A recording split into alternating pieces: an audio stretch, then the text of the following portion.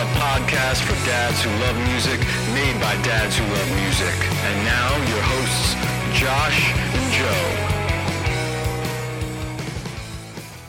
Hello, and welcome to Dad Rocks, the podcast about being a dad and loving music and how the two intersect in our lives. I'm Josh, and I'm here with my co-host, Joe. What's up, Josh? And our producer, Steve. Hey, guys. Our guest today is one of our favorite rock and roll music writers working today, Steven Hyden. I first came across Steven's writing on the pop culture website Grantland in the early 2010s, where he was a staff music writer. I instantly connected to his unique writing style and his pop culture takes. In 2016, Steven started the Celebration Rock podcast, which he hosted for several seasons. That year, he also released the book Your Favorite Band Is Killing Me, about famous pop music rivalries. Since then, he's released several more books, including last year's This Isn't Happening about Radiohead's Kid A, and 2019's Hard to Handle, which he co-wrote with former Black Crowes drummer and Dad Rocks guest Steve Gorman. He's currently a culture critic at Uproxx and consulting producer of the documentary on HBO Max, Woodstock 99, Peace, Love, and Rage. Steven, thanks so much for coming on the show. Thanks for having me. It's a pleasure. We've been talking about this for a long time. I'm glad Yes, we we finally have. made it happen. Yeah. Sir. And you had Steve on the show, and you had my friend Rob Mitchum on the show, so Yeah. it was only a matter of time before I would get on here.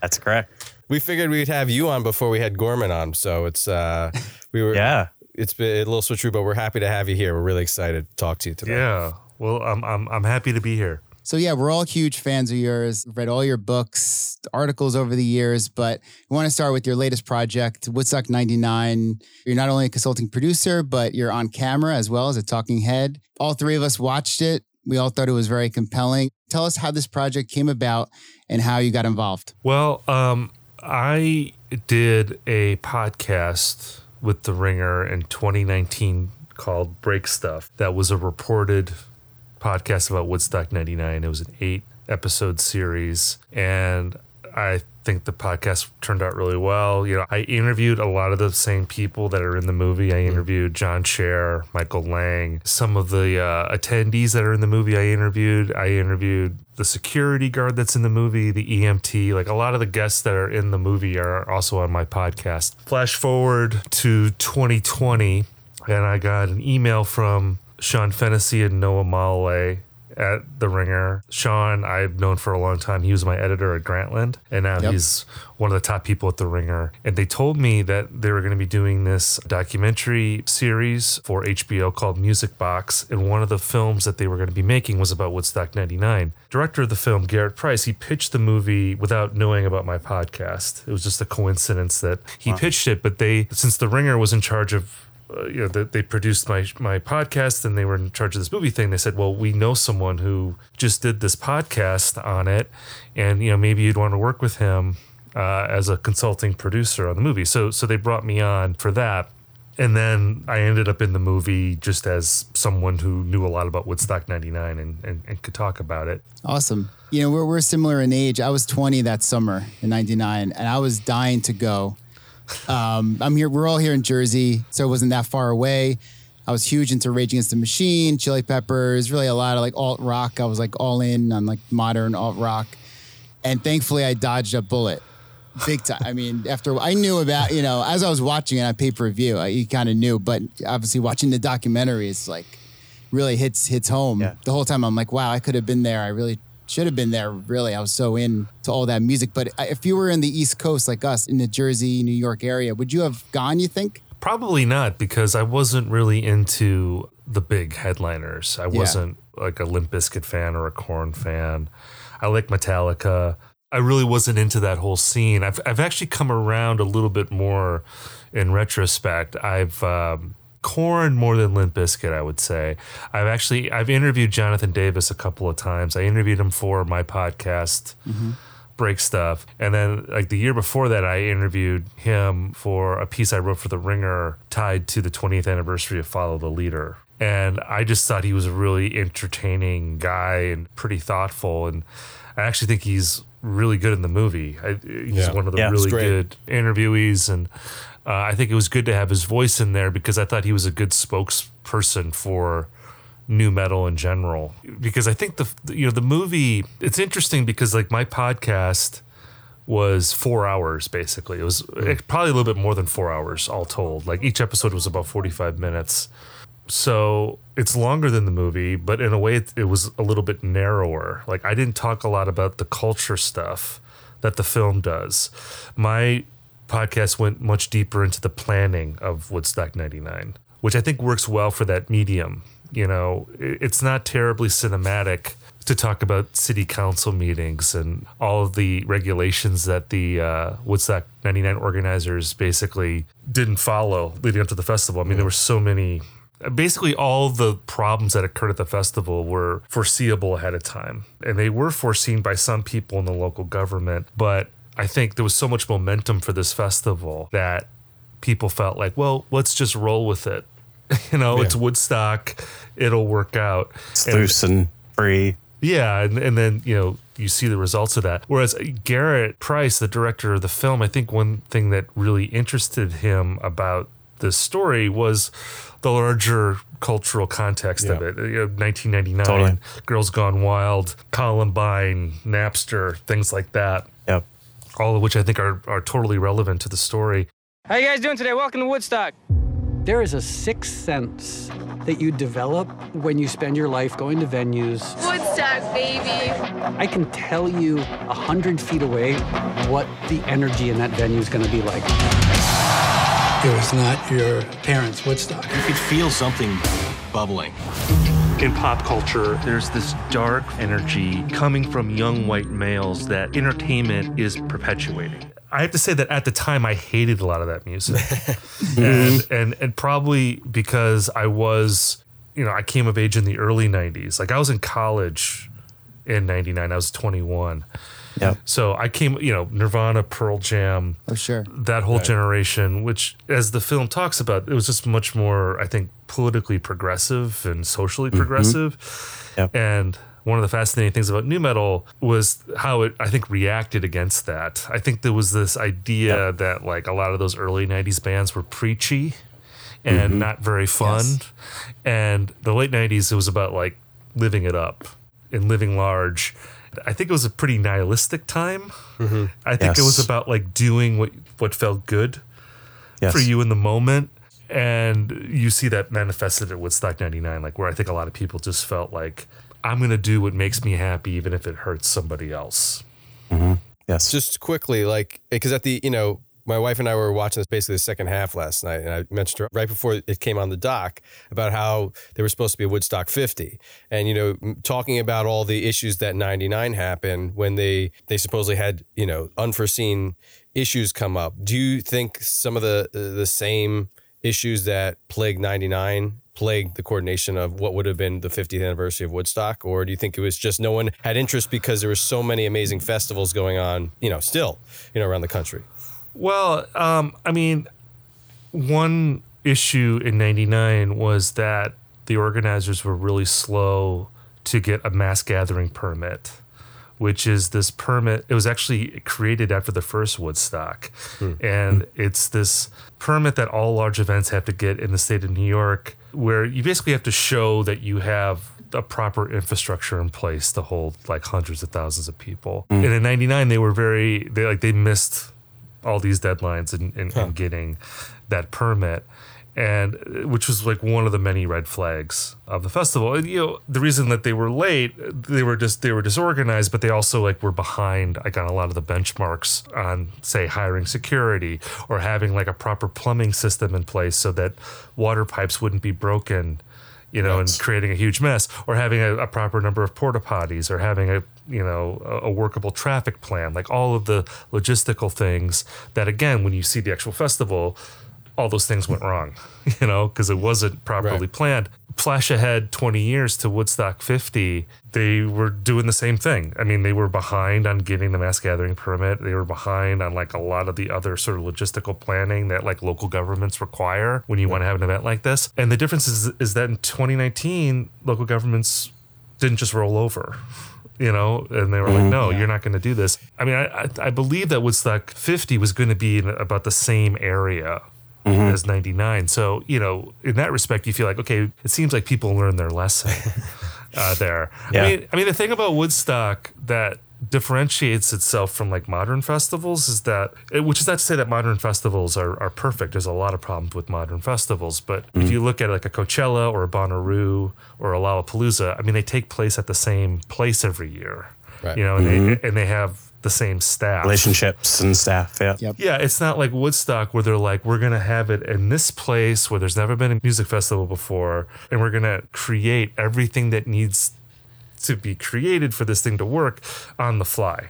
Because when you do things that way, it's just more likely that there's going to be a screw up. Especially now, I mean, if you like Woodstock 50 trying to kind of do their Woodstock thing in a modern context, it just looked even more antiquated, Right. I think, compared to like a lot of modern festivals. And I do want to say one thing all three of us loved, and when I texted it to the guys, and they're like, yeah, definitely, is the fact that you mentioned in the doc how 69 was not as amazing and, utopian as everyone believes. Like, my father went to Woodstock, and he always said, I went to Woodstock and never heard a note of music.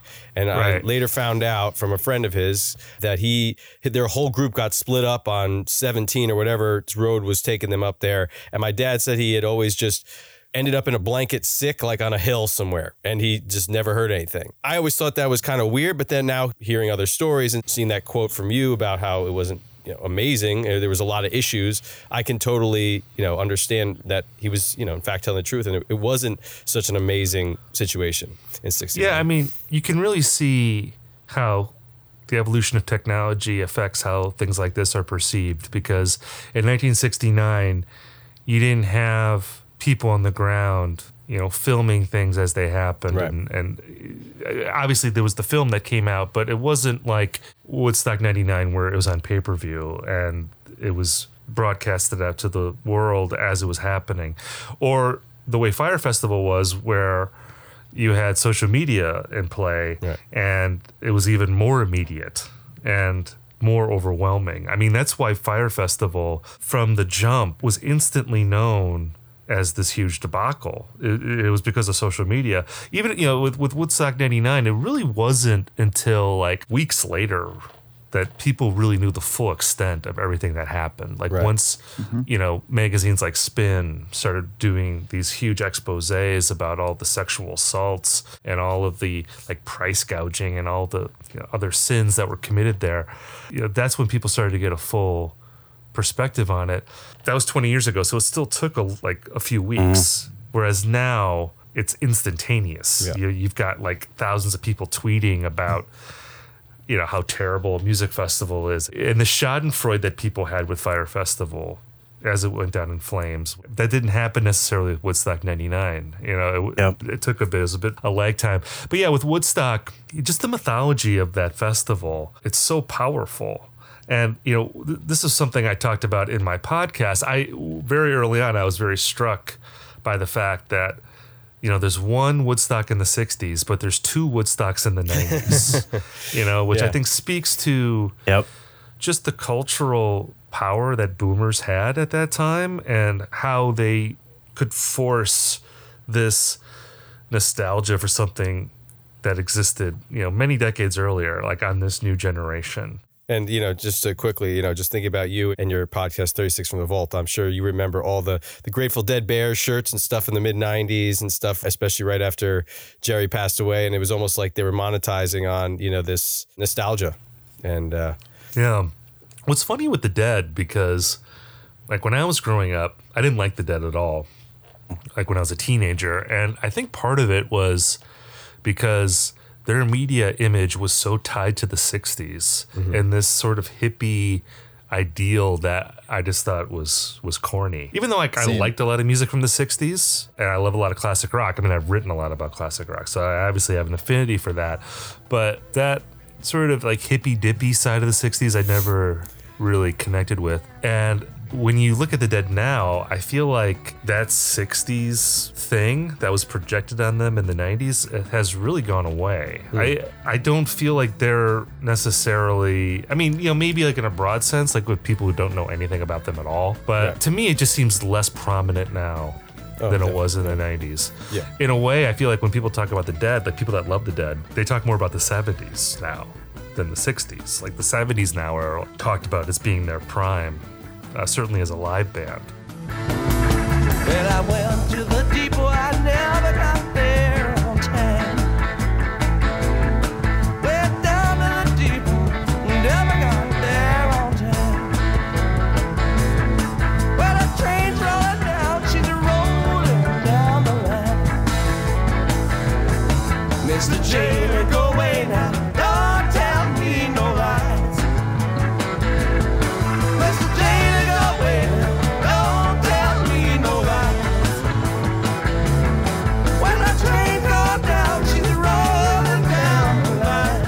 So that's been interesting to witness. In general, the 60s now, like no one talks about the 60s really anymore.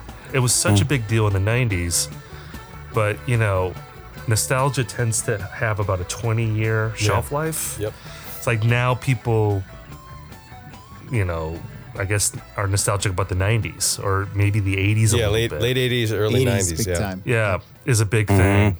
But you don't hear about the 60s. I mean, you never hear about the 50s. Because, like, the 50s were also, it was 50s nostalgia, like, in the 80s when I was growing up. And then it was the 60s, and then, you know, the 70s was a big deal. Those things all fade away eventually. With the exception of, like, the things that really matter, like Bob Dylan and the Beatles. People still love that. Right. But for the most part, a lot of that 60s stuff has really faded. And it's usually just that late 60s period, too, like that 67 to 70 period, too. But even that, I feel like, is way less of a touchstone now than it was when I was growing up. Yeah. Like when I was growing up, it was like, you know, Oliver Stone was making movies about the Doors, you know, that were major films. And yeah, you had all these Woodstocks. It was such a big thing, I think. And looking at the 60s as like this sort of perfect time, or a time that, like, if you weren't alive in the 60s, you really missed out. And that was something that boomers like hung on Generation Xers all the time.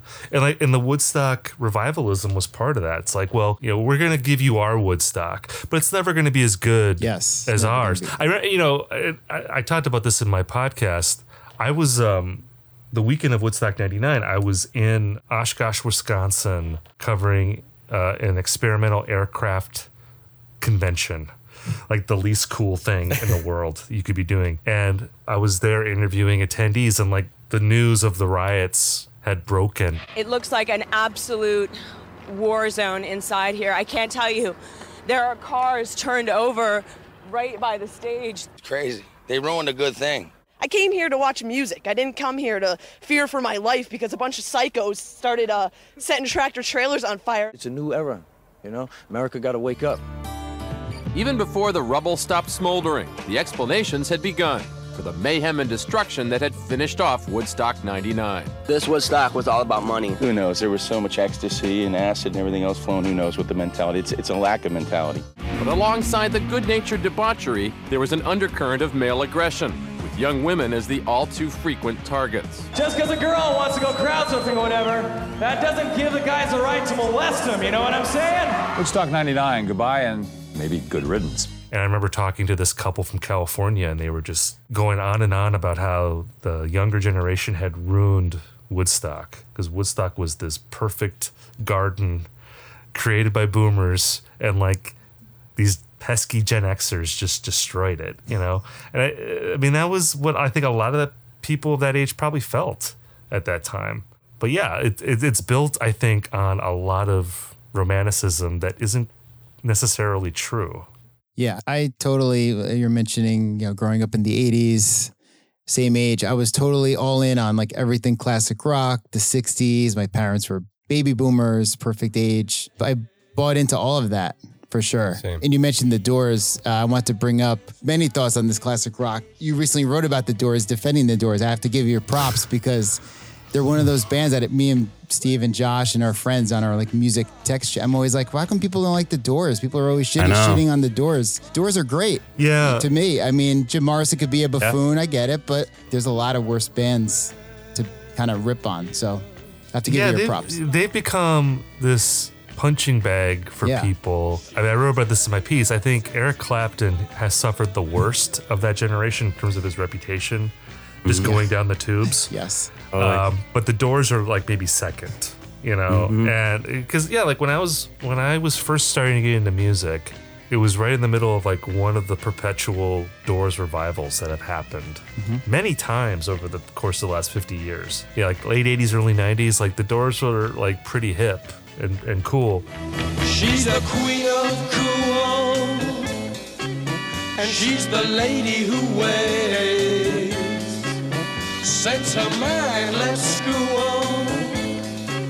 It never hesitates. She won't waste time on elementary talk.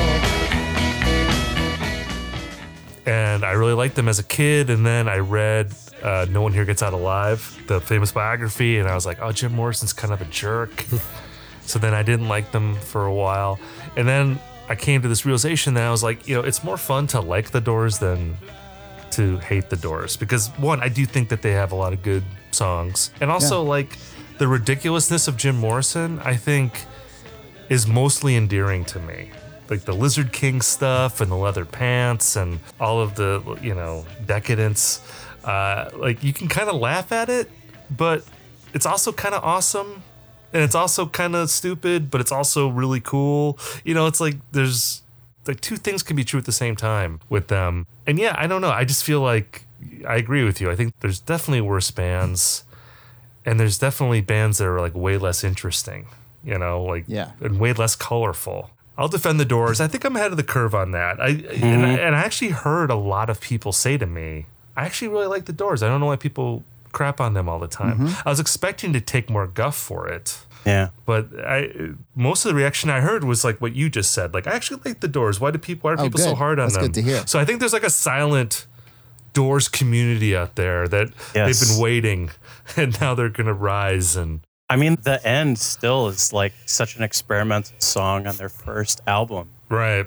Oh yeah, that first album is like a greatest hits album. Like every song on there is great. And I love their later albums too. I love LA Woman. Yeah, I like the bluesier albums. Yeah. I really like a lot. I mean, I like all their albums. I even like The Soft Parade, which isn't like that good, but I appreciate it. And that was like around the time he was doing Celebration of the Lizard live, which again, it straddles the line between awesome and stupid in a way that I just find totally compelling, because it's like even when it doesn't work, I'm definitely entertained by it, you know? Like when Jim Morrison fails, he's still interesting. You know, I would still take him over like a lot of frontmen who, when they fail, are just boring.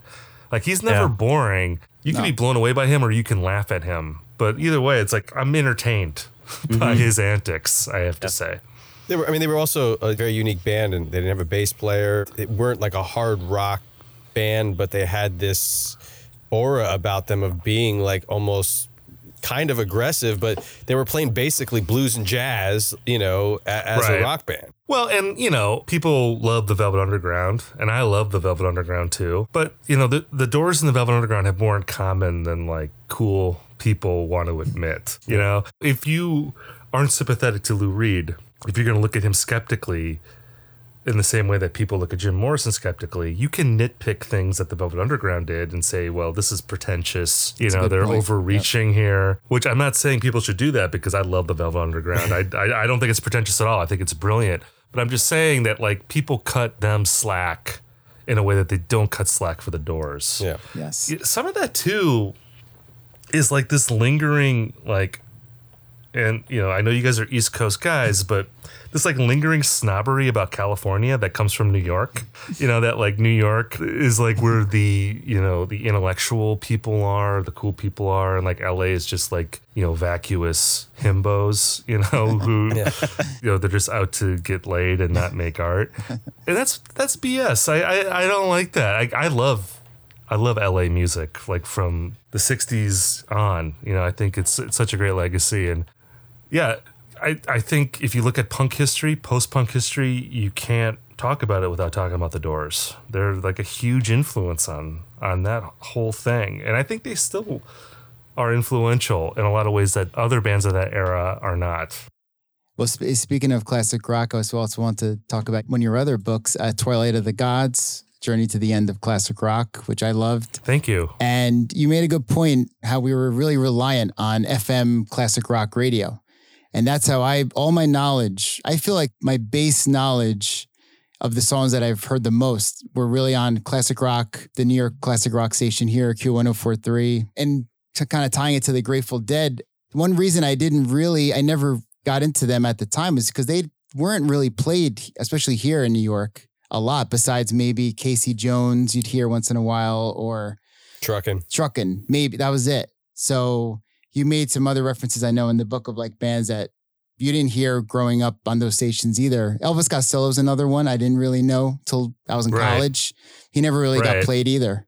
Yeah, I mean, what's interesting with the Dead, because I think one reason why they've really, blown up in the last, say, 10 years from being, again, considered this 60s cult band that maybe older people liked to being a band that's really cross-generational band. There's people of all ages now that are really into the Dead. I think the internet had a lot to do with that because, like you said, they weren't really playing on the radio outside of a small handful of songs.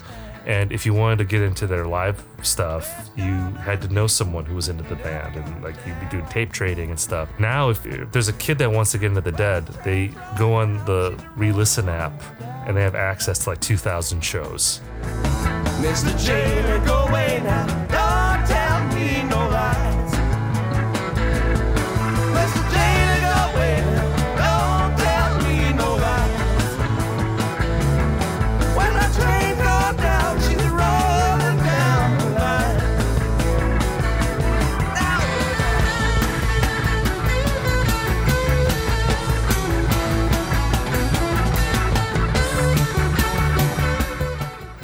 And they all sound pretty good to great.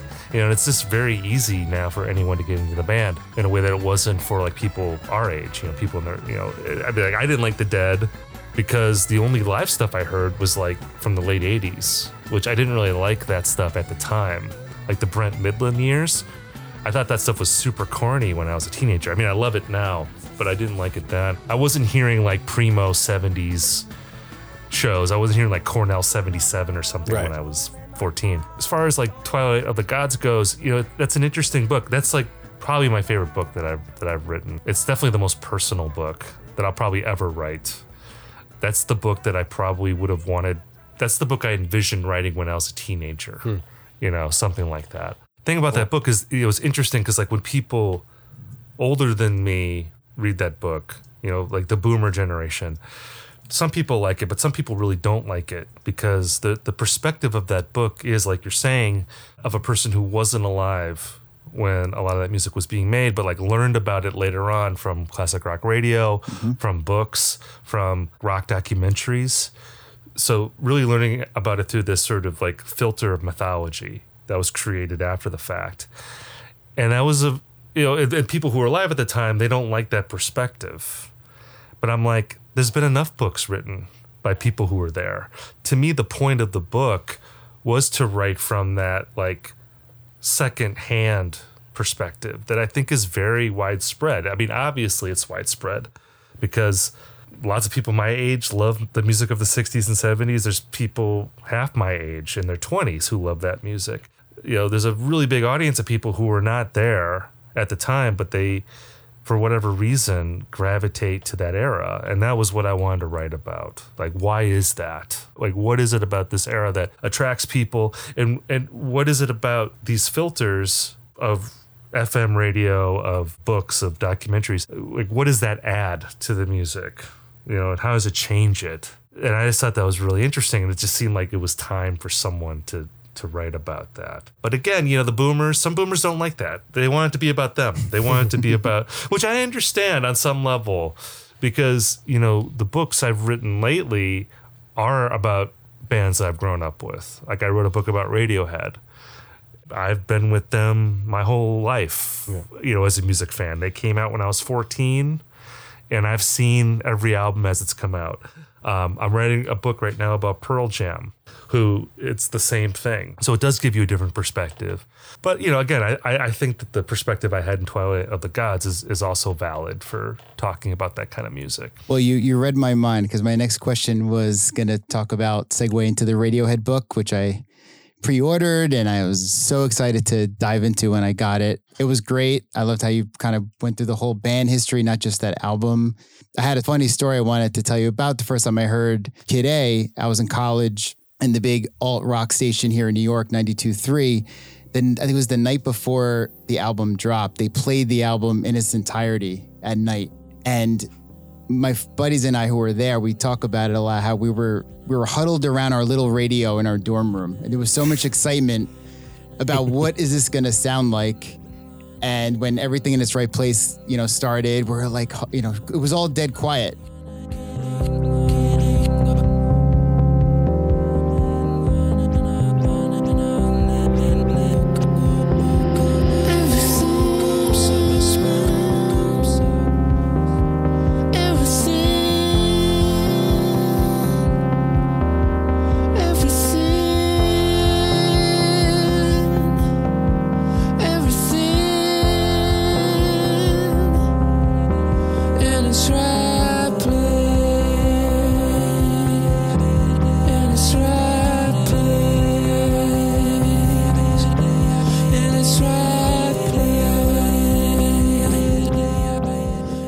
So excited to hear this, what was going to come. And it was, very weird and abstract, and just, we're all blown away. When I was reading the book, it put me back into that, sitting in that dorm room, and you really did a great job of just putting it, the context of that album and everything. So it was a great read. Yeah, thank you. And with that book, I just thought it was interesting to not just talk about that album, but to talk about Radiohead's career and looking at Kid A as like the turning point or like the fulcrum that, you could talk about what led up to that album, like what caused them to make a record like that. And for me, it really begins with Creep, them having this hit. And really for like several years, like longer than people remember, like they were looked at as this like one-hit wonder. Yep. And as being like kind of a corny band. Like you read the reviews of the Bends in Spin and Rolling Stone, and it's just making jokes about them being like the Spin Doctors and and Bush. Yeah, I couldn't believe those reviews. You had it in the book, I think. Some of the reviews, I couldn't believe it. I didn't actually. That was another album that was not played. I never really knew of it till OK Computer, era. And getting into college, I said, "Oh, what is this Ben's album?" I feel like that didn't really get a lot of play either, like on MTV. Well, it got played quite a bit on MTV. Yeah. I remember those videos, like High and Dry and Just, like those were pretty big videos. That's how I knew about the record. I think it took a while for the Bends to catch on, because again, I think people expected Radiohead to have Creep, and that was it, and there wasn't really a lot of expectations for the Bends. But the Bends was like this slow burning record that people gradually discovered and just be like, wow, this is a great record. And it really like teed up OK Computer. I think there was like a lot of excitement for OK Computer. I have to say, like, as much as I love Kid A, OK Computer is still the one for me. Like if I were to, like, it's probably still like my favorite album of like the last 25 years. Wow. I wrote about Kid A because I think Kid A in a lot of ways is more interesting to write about, because you can talk about the album and then there's just the context of it. Like when it came out at the turn of the century. It's similar to the Woodstock 99 doc. Like Woodstock 99 is a fascinating event, but it's also a way for you to talk about all these other things that were happening in the culture. Yep. And with Kid A, it was like, talking about Y2K and like how Kid A got retconned into being a September 11th record, like a year after the fact. It just the idea of Kid A, I write in my book, I call it the overture of the 21st century. That like the vibe of the 21st century, I think, is really captured well on that record. But OK Computer, just like as a music album and in an event, is like so big for me. Like when that record came out, I was like, oh, this is my Beatles. Mm-hmm. This is like my Sgt. Pepper, you know, like whatever people felt when Pet Sounds came out. That's how I feel about this record. Like it really was that big of a deal. And I still think it's like just a fantastic, beautiful record. You don't remember my name. I feel his head, man, I feel his head now. You remember my name, I guess you do.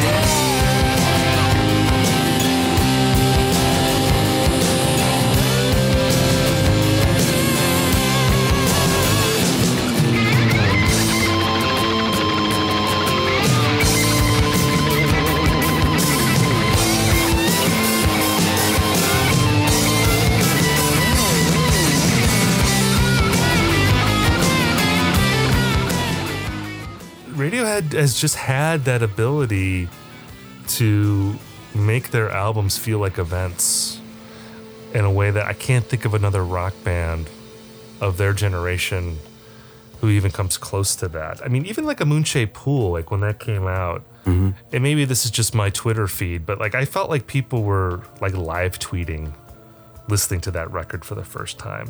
You know, and this is a band at that point that had been around for like 25 years. Like what other bands of the 90s, even if they're putting out good records, if they put out something, it still feels like, oh, this is like a nice record. It doesn't feel like an event necessarily, right. But Radiohead still has the ability to do that. Unfortunately, they don't make many records anymore. And I'm curious if they'll make another album. I mean, like Johnny Greenwood and Thom Yorke have this other band, The Smile, which I just find very interesting that like you got 2/5 of the band, and Nigel Godrich is involved in that too. I don't know. I mean, I don't think they'll ever break up, but I do wonder like what it doesn't seem terribly urgent for them to be making albums, I guess, at this point in their career. But who knows? They could release an album tomorrow. You know, maybe they've been working on something in secret, and I could be totally wrong. So who knows? Now, for me, interesting, I brought this up on the podcast a while ago. I'm a little younger than both Steven and Joe. I was not into Radiohead. In high school, OK Computer was huge. I was almost like tried to not be into what was cool. I never got Radiohead until I was much older. My college roommate, we had Amnesiac poster, a Kid A poster, and I was just like, they suck. You know, critics love them. They just give them 5-star reviews every time. They must not be great. Do you feel that, you know, Radiohead, like you said, the Bends didn't get a great review, but do you feel like they're at that point where they can't be touched anymore? Like, you know, or do you think that people can still be critical of them? I think people have been that whole thing about like, well, critics just are default loving them. I mean, that was just my opinion. Like, right? You know, I know. But like that, I don't think that's ever been true. I mean, like Kid A got very mixed reviews. I mean, in England, it got totally ripped. I mean, it was actually better received in America than it was in England, and that's actually been true throughout Radiohead's career. Like Creep was a hit in America first before England. You know, they toured in America a lot in the 90s. I mean, to me, in this, I write about this in the book. It's fascinating to me that Radiohead has this image of being this esoteric band that like average people can understand, that you need like a PhD to understand them, because they started at a very different place at the beginning of their career, you know, where again, they were looked at as being just this dumb rock band that was from England, but like they were sort of like ripping off the Pixies and American like alternative rock.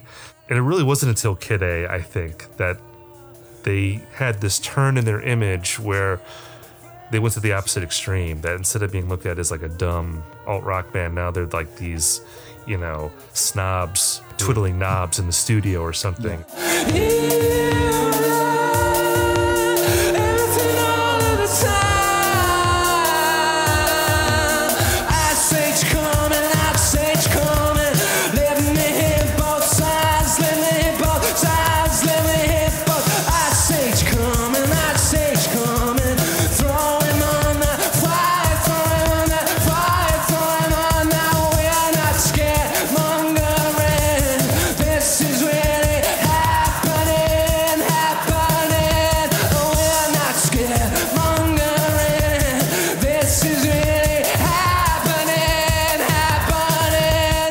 it's not music for regular people. But I don't know, like for me, like I've always looked at Radiohead as being super emotional music, almost to the point of not being cool at all. Like I actually think there's something very deeply uncool about Radiohead, because I mean, you listen to Tom York's voice, it's like this very beautiful choir boy voice, and he's singing like these sort of operatic arias over chiming guitars. Like, when is that ever considered cool? You know, I mean, there's something very earnest at the core of what they do. I think even on an album like Kid A, that again to me is like hyper emotional. It's not like detached emotionally at all. And I don't know. I mean, I guess Radiohead haters wouldn't relate to that opinion in the least. But I think really, if you actually listen to those records, like a song like High and Dry or Fake Plastic Trees, like, is that really like esoteric? Again, I just feel like it's like a geyser of emotion. They're almost like, wow, settle down, man. Like, you know, if you want to go in that music direction. for a film. Yeah. Emotion. Yeah, there's so many like just crescendos of like just beauty. And again, like if you're gonna make fun of them for something, I guess make fun of them for that, not that they're unemotional. Right. I can't relate to that at all. Like that criticism, I to me, it doesn't really sync with what the music actually is. Yeah. Now, you know, to get to another one of your books, Hard to Handle, with Steve Gorman, and we mentioned this on the episode with Steve, all three of us loved it. We had a text chain about it. And that has evolved over the past year. And, you know, for all three of us, we're huge Black Crowes fans. I know you're a huge fan. You know, we talked to Steve about writing the book and how he just, you know, he was writing it with you instead of you ghost writing it. How was that whole experience for you? And did you see yourself more as like a producer than, say, a writer in that situation? Before I get into that, I just like want to say that that book was super long at one point. It was probably about 3 times as long as what actually came out. And one of the scenes that just killed me to cut out was in 1987, Steve and Rich Robinson, and I think Johnny Colt was there too. They were on the Black Crowes tour bus, and OK Computer had just come out. And Rich Robinson brings it on the tour bus. And actually, I posted a screenshot of this on my Twitter because I love this story so much. Such a great story. But Rich Robinson brings it on. He's like, you got to hear this album. It's unbelievable. So like he puts it on the tour bus, and Rich, Steve, and Johnny Colt listen to this album all the way through, and at the end they're just like, holy shit, like this is like a masterpiece. And then Chris Robinson comes on the bus, and like he hears the record, and like he takes the CD out of the player, and like he chucks it down the hallway of the tour bus, and he's like, fuck that shit, that has no soul, I don't want to hear that. And like the rest of the band was just like super pissed at him for doing that. I just love the mental image of that story so much. But yeah, I mean, as far as writing the book goes, I would say that like 98% or so of the words in that book are Steve's. Like they're his words. And what I did was I turned those words into a book. Yeah. And I know he's used the analogy of me being a producer, and I think that makes a lot of sense. Because basically what happened is that we got together and we just did, I think we did about 40 hours of interviews. And I took those transcripts and I turned them into chapters, like a rough version of the chapters. And then he looked at them and he rewrote those. The transcript started out as a base, and then he would like remember other things he wanted to talk about, or he'd want to rephrase things. And then I'd go through what he did and I would edit it basically. So, you know, the thing with Steve is that he's got a million stories about Chris Robinson being an asshole. But it's like, but it's like, which stories do we use? Like, which ones mean the most? You know, the thing with that book is that it's a very fine line to draw in there where you want to illustrate just how insane it was, but you also don't want it to be repetitive. That book could have gotten mind-numbingly annoying to read, you know, if it had just been a litany of terrible stories about Chris Robinson. And I actually think there's like a lot of good stories in there about Chris Robinson and Rich Robinson. They all come out very well rounded. As I told Steve, like I knew nothing of Johnny Colt, and it was, to me, it was like this eye-opening experience compared to like what I was reading on the message boards and like what they said in the behind the music, because that's all I knew. Yeah, absolutely. And like those guys come alive. I mean, the thing with Steve is that, I mean, his memory is unbelievable. I mean, he just remembered so much stuff. Amazing memory. And he also, I think, for a musician, he has an uncommon sense of perspective on his own life and career. You read a lot of memoirs by musicians, and you can tell that, they don't know what's interesting about themselves. So, like, they spend a lot of time talking about their cars or, like, their dogs, just stuff that's super boring that no one cares about. And the writer involved in the book apparently didn't have the power to, like, step in and say, don't talk about this shit because no one cares. You know, don't talk about your childhood for, like, 100 pages. Because unless you're Anthony Kiedis and Scar Tissue, which I'm just reading that book now. Oh, that's a great book. His childhood's amazing. That book is unbelievable book, so far. Right? Yeah. That's like one of the great memoirs of like the last 20 years. Totally. I'm not even done with it, but I'm like, man, this book's pretty unbelievable. Yes. So most musicians don't have the perspective to know what's interesting about themselves, and B, they also aren't able to step outside of themselves and comment on like what was significant about them, or like why something worked and why it didn't. And Steve could do that. Like Steve could step outside and go, this was a great record, or this wasn't a great record, and this is why it wasn't a great record. He made a great point that I thought was like a totally, like, it's something that I think I'm going to steal it from him. I think I have stolen it from him. It's a great critical observation. He was talking about how there's bands that are songs bands and bands that are like musicianship bands. And he was saying that like the Rolling Stones are a songs band. Like they have great songs, and that's why they're popular. Little Feat is a musicianship band. Yeah. Like they're a great band because they play really well together. And he made the analogy like that Oasis is a songs band. They have great songs that stick in people's memory. They have Wonderwall. They have Don't Look Back in Anger, like these anthems. And he was saying the Black Crowes are a musicianship band.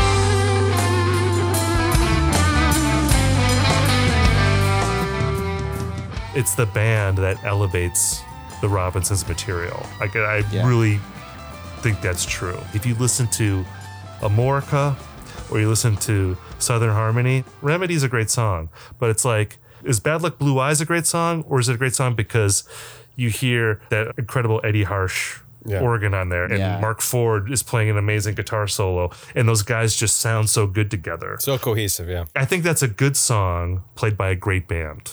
Yes. You know, and I think Amorica, that's even more true of. Yes. There's a lot of good songs on there, but like the band is fucking incredible. And it elevates that material. And that's something that the Robinsons never really appreciated, I don't think, about certainly that lineup. They have some great songs, but for the most part, lineup is fucking great. Yeah.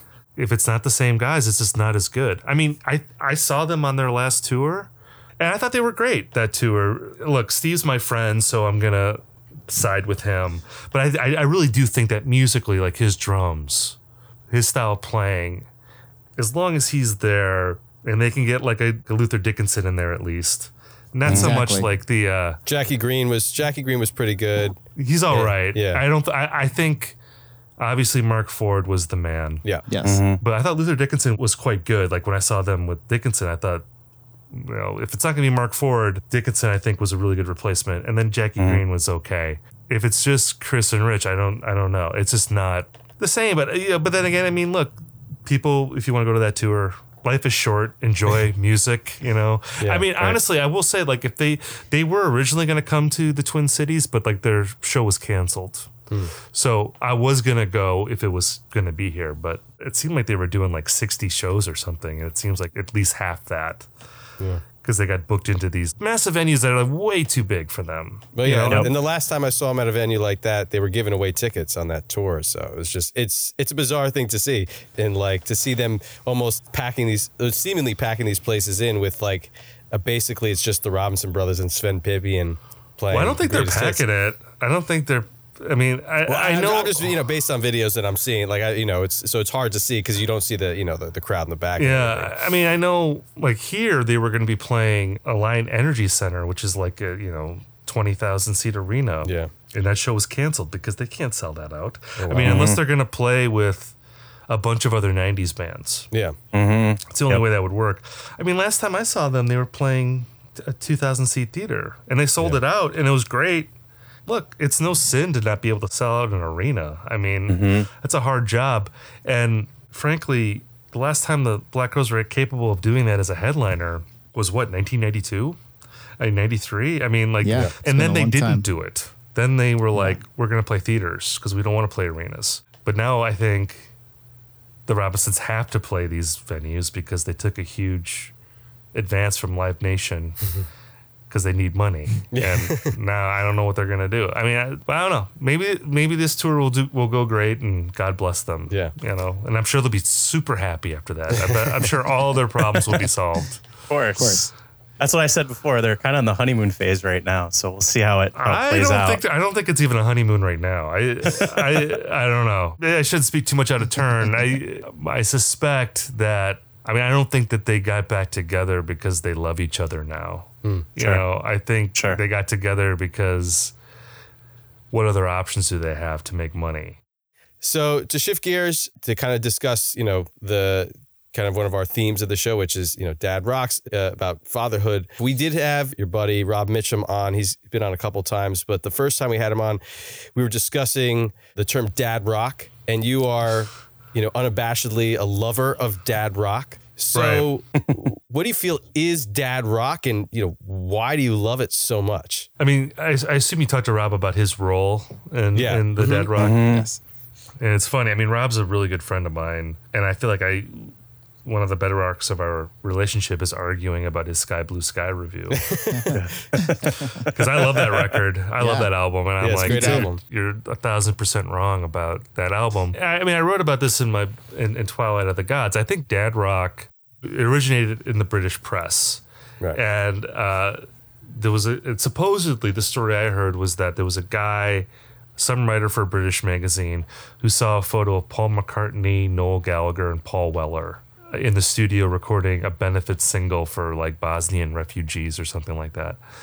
And he made a crack about dad rock, that like Paul McCartney could be these guys' dad. And, it's not cool to want to hang out with someone who's your dad's age, if you're young. So I think that was the original thing. And and it grew out of this, I think, idea that emulating music from the 60s and 70s was a bad idea if you were going to be a young, innovative musician. So it definitely had like a belittling aspect to it for a long time. And I think, and Rob too, like in his review, I mean, he uses it as a criticism. But it's funny now because I feel like that's totally turned and it's almost like, like any derogatory term, like the people who it's applied to, they come to embrace it. Like redneck, rednecks now call themselves rednecks. And I think like with dad rock, this idea that it's a negative thing has turned, and now, you see like bands like Steely Dan, for instance, like are actually cool now. There's like a hipness to them. Yes. And I mean, I love Steely Dan. I think they're a great band, but like there's this thing like where referencing them or turning them into a meme is like a pretty cool thing. Or like Fleetwood Mac is like not even, there's no veneer of irony to that band anymore, I don't think. I mean, tons of millennials and Gen Z people love Fleetwood Mac, and they love Stevie Nicks. And they were not cool at all. I No, think not at growing all. up in our, era, we used to make fun of them all the time. Well, yeah, and they're in the same class as Steely Dan. I think, you know, people listen to Steely Dan, like in the 90s, it was just like, well, this is just soft rock from the 70s. Yes. Whereas now I think people can just appreciate like how good the songs are, and, you know, and some of the trappings of the era are like just seen as being totally endearing now, you know, like the fussiness, the studio musicians, a lot of the lyrical affectations of Steely Dan songs are just totally, people love it. And I think something that like in another time was looked at as being, like you talk about dad rock bands being passé, I think now people look at it as being comfortable.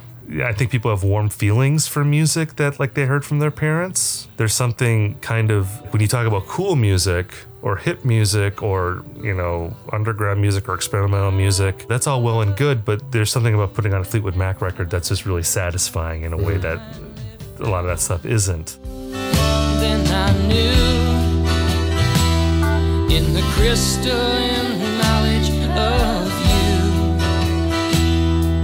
you drove me through the mountain, through the crystalline clear water fountain,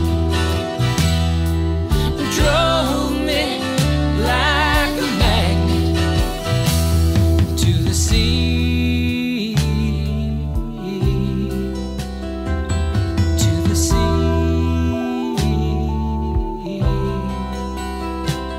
to the sea, yeah. Not to say that stuff is bad, because like, I like a lot of that kind of stuff too. I have to say too that like for me, you know, like I'm in a business where like I'm old as hell to still be a music writer. Like I'm 43, I'm gonna be 44. There's not a lot of people my age still doing it. Usually, if you're a person in my position, there's like one of two routes to take. The first route is to just glom onto anything that's young and trendy, so you can like fool people into thinking that you're not 44 years old.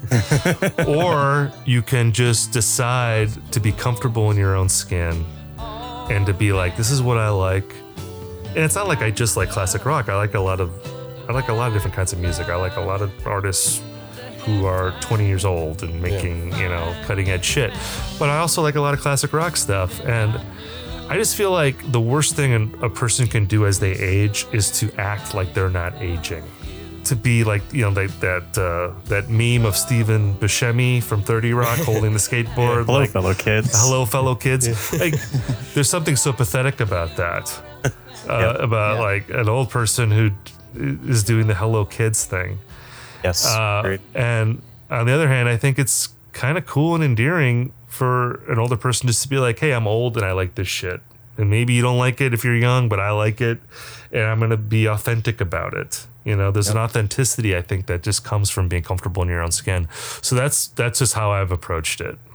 It's like, I'm going to, you know, this is who I am. People know who I am. It's just good to be honest about that. And some people won't appreciate it, but like the people who do will really appreciate it. Right. And you have 2 kids, right? Yep. Yep. I have a 9-year-old boy and a 4-year-old girl. And was being a father something that you always thought about being, or was, you know, part of your life plans, or was it, you know, something that you were just like, if it happens, it happens? I don't know. I mean, I never thought about it, really. I wasn't like as a kid thinking I'm going to be a dad or anything. For me, it was meeting my wife and being like, oh, I want to have kids with her. You know, it's that simple. Like, I loved her. I mean, I love her. I don't loved her. It's not past tense. I still love her. And I was just like, yeah, I love her. She's my best friend. She's my soulmate. And like, yeah, it'd be pretty awesome having kids with her. Like, I want to have a family with her. So that's really it. If I hadn't met her, you know, I might not have had kids. I wonder how common it is for people to decide ahead of time that they're going to be a parent. Yeah. I guess it is for some people, but it wasn't for me. I mean, I was never like demonstrative with other people's kids. Right. I was not the guy who like is at a family function and is just going to clown around with the youngsters, you know. If anything, I'd be annoyed by kids. But and in a way, I'm still kind of like that. But like, I love my kids. Yeah, that's my mother-in-law is the same way. She's like, I'm not a big fan of kids, but I love my kids and my grandchild, and that kind and of thing. I love kids in my family. Like I've got nephews, and I've got and any friend of my kids I love, but just like some random kid, I'm not gonna be like, oh hey, look at me, like I'm a charming guy, and I'm gonna make you laugh. Or there's a baby here, I'm gonna pick up the baby. I mean, I remember before my son was born, I was really nervous about holding him because I had not held a lot of babies in my life, and I remember when he was born, it's amazing, just the instincts that kick in that you don't realize are there. Yeah, I totally. just picked him up without even thinking about it, cradled his head. I just knew what to do because it's like, well, this is my son, and you just know how to do it. I didn't know that I would know that, but I did. And having two kids, I only have one toddler. Joe has two kids, but we are always amazed at how much stuff you're putting out on social media, how much, time you have for podcasts, and like, how do you fit all of that in having two young children? Because I mean, having one, I feel like I have no time to do anything between my, my job and watching him. So, well, I got really lucky in that, like when I was a teenager, I thought, wouldn't it be cool if what I like to do now, which is basically sit in my room, listen to music, watch movies, and like write about it. What if I could just make this my life? Wouldn't that be amazing to do? And I didn't really think I could pull it off, but like I did. I was able to pull it off. I realized this recently that I'm like, my office kind of looks like my room when I was growing up, except it's like a better version of it. I've got more records, I got more CDs, I got like better books around me, but I'm just like surrounded by media for a lot of the day because I work from home. I have a home office. The things I love to do are just like my job. So, and it's cool too, because with my wife, it's like if I want to go to a concert, it's also kind of my job to do it. Or I can say, that. Yeah. Even if I'm not like writing about, like when I wrote Twilight of the Gods, Bruce Springsteen and the E Street Band were doing a tour where they were playing the river in its entirety. And I went to multiple dates on that tour, and I drove, hours to some shows. And it was like, if I wasn't writing a book, could I have justified that? Probably not. Like we live in a house that was paid for by music criticism, like we drive a car that was paid for with music criticism, I'm awesome. Proud of that. So yeah, I'm very, very, very lucky, but I also worked really, really hard, and it took a long time to make that happen. I was just able to realize that childhood dream to like just sit in my room all day listening to music. Like I want to make that my job. And yeah, I was able to do it. So at least for now it's still working. On one of our first episodes, we talked about the influences of our fathers on us. Are you trying to get your son who's older and, and even your daughter into the music you're listening to, or are you kind of just letting them figure it out on their own? Yeah, not really. No, I've had people ask me that, like, oh, how do I get my kids into cool music? And I'm like, well, don't force it on them. It's like maybe the big tip I would give. But, kids need their own culture. They need their own world. My kids live in a house with like a ton of great art at their fingertips, like if they want it. And I will definitely point them to that if they express an interest. But, my son is into, reading books about zombies right now. That's his thing. And that's cool. That, or he's into like, there's this dude named the Fat Rat, who's like a European DJ that's like huge on YouTube. Like he loves Fat Rat songs. And I don't need to be playing him like Funhouse by the Stooges. Yeah. Although, he's probably heard that record because Same with one me, thing yes. I've been able to establish is that like in the van, I pick the music. And I don't do it like in a bullying way. I kind of do it like in a thoughtless way. They don't listen to kids' music. Yep. They listen to like regular music. And sometimes they'll take an interest.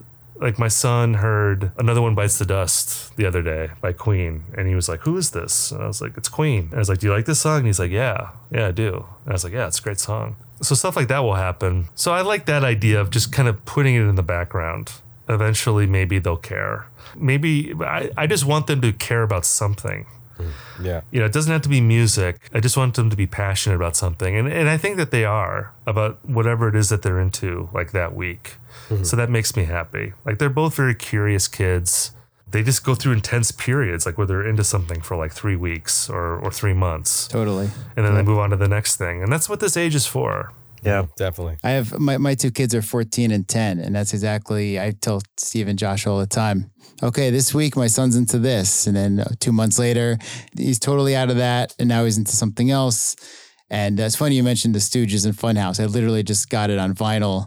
It's like one of my all-time favorite albums. I was blasting it. Oh, it's unbelievable. I was blasting it the Amazing other day, album. and like my son had no interest like whatsoever. But Queen is also interesting that you brought up, because when the movie came out, I'm a huge Queen fan, my wife too, and we had been playing it in the house, and that was one band that definitely got through to them and the Beatles. But when the movie came out, that only emphasized like their kind of love of Queen. They don't really listen to them anymore, but they know all the songs. If it comes on, they know all the lyrics to like all the hits. So that's another band where they've like Queen. When I was a kid, I mean, Freddie Mercury died in 91. So there was that wave of interest in Queen, and there was Wayne's World. Yep. Bohemian Rhapsody. They're so beloved now, Queen. Like they're so huge.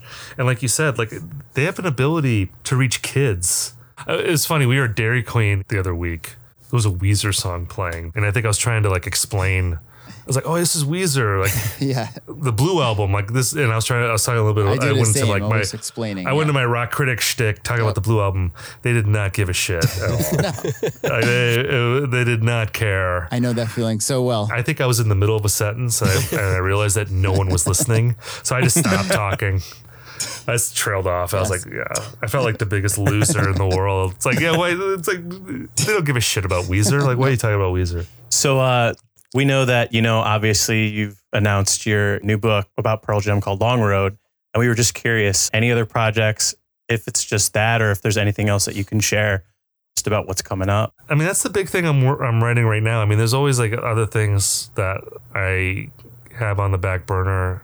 Yeah. And it's interesting with the Pearl Jam book because I had pitched this book originally right after I turned in the Radiohead book. And I think I like turned in that proposal like the same month. It was just insane. Wow. And the publisher originally didn't want to do it. My publisher that's put out my last few books, they just were like, we don't know if we really want to do this book. And I was really surprised and disappointed because I thought the proposal was pretty strong. And it just seemed like there's not much written about Pearl Jam. There was a book that came out last year. So there's not a ton about them. And they have a huge loyal fan base. It just seemed like there was a built-in audience for it. Right.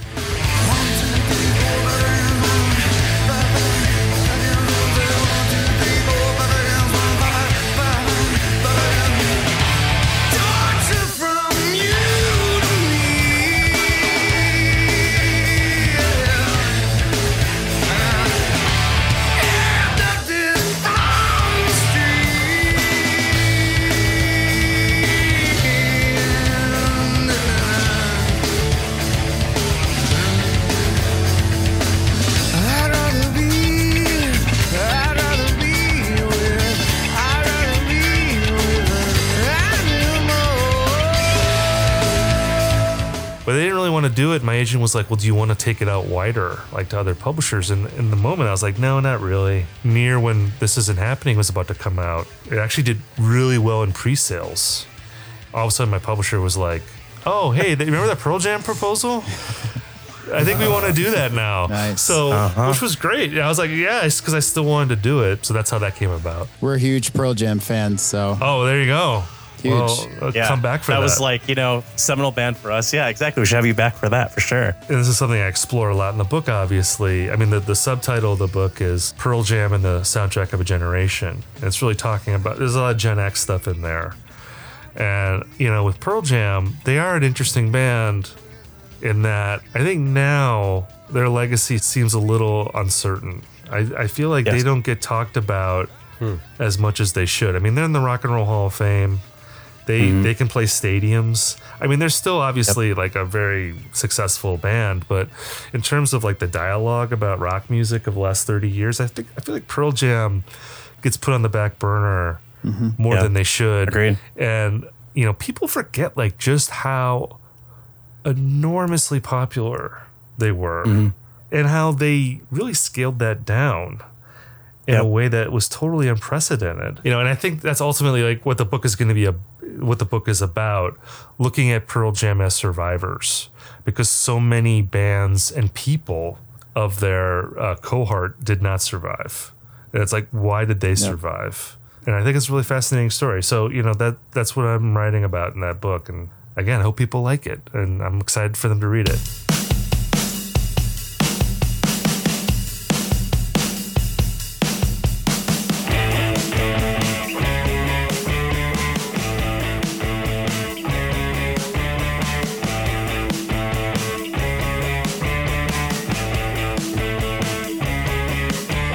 So usually at the end, we always have every person come on and pick either 3 new artists that they've been listening to, or it could be something that is like a hidden gem that you just need to kind of, expose to the world. So if there's anything you can think of off the top of your head.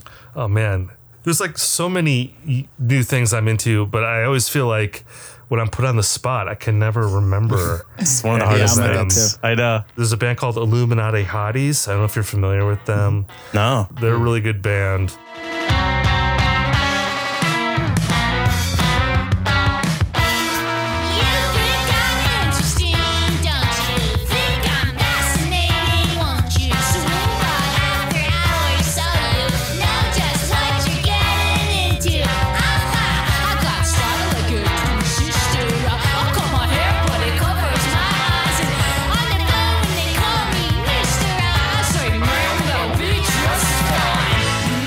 It's basically, it's like a one-woman project. This woman named Sarah Tutson, really good songwriter and producer.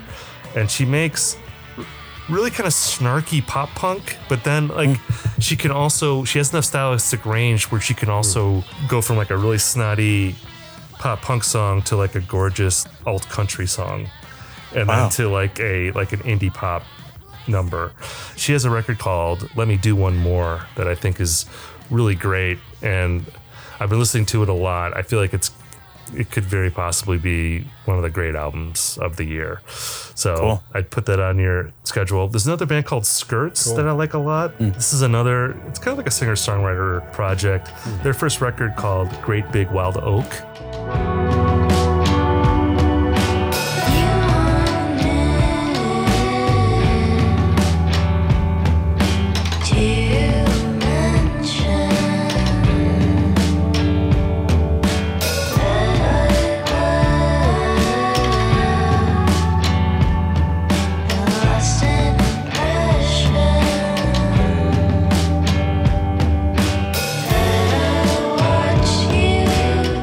Put her like kind of like in that Lucy Dacus camp, just like really beautiful singer-songwriter stuff.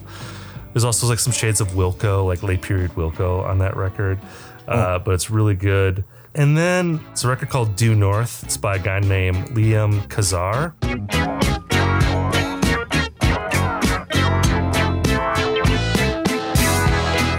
The voice against the line. The cogs are made of old time. I was no citizen of any kind.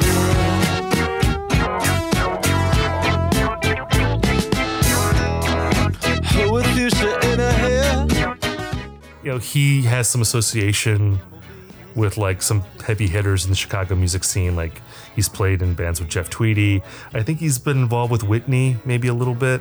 But his record Due North I like a lot. Like if you're into Mac DeMarco type stuff, he kind of reminds me of that at times. So that's a really good record. So yeah, I check out all 3 of those. I like those a lot. Awesome. Well, Steven, thanks so much for coming on the show. This was awesome. You have to come back on for sure. We have so much more to talk about. That would be fun. That'd be a blast.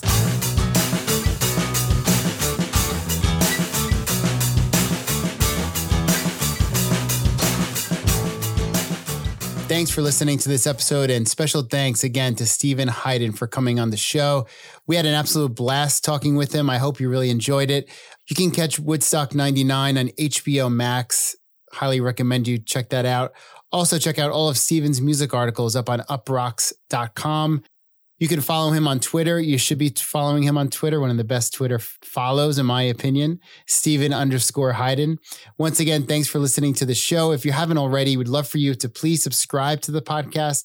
Tell your fellow music-loving dads, moms, anyone to check it out. If you can, please give us a review. That'd be much appreciated. You can also find us on Instagram and Twitter at DadRocksPod, and also on Facebook. If you have any questions, comments, or any show ideas, you can email us at dadrockspod@gmail.com. Also, we have a Spotify playlist of all the music you have heard on the podcast today, which should be linked in the podcast description. Thanks again for listening, and remember, dads, you rock.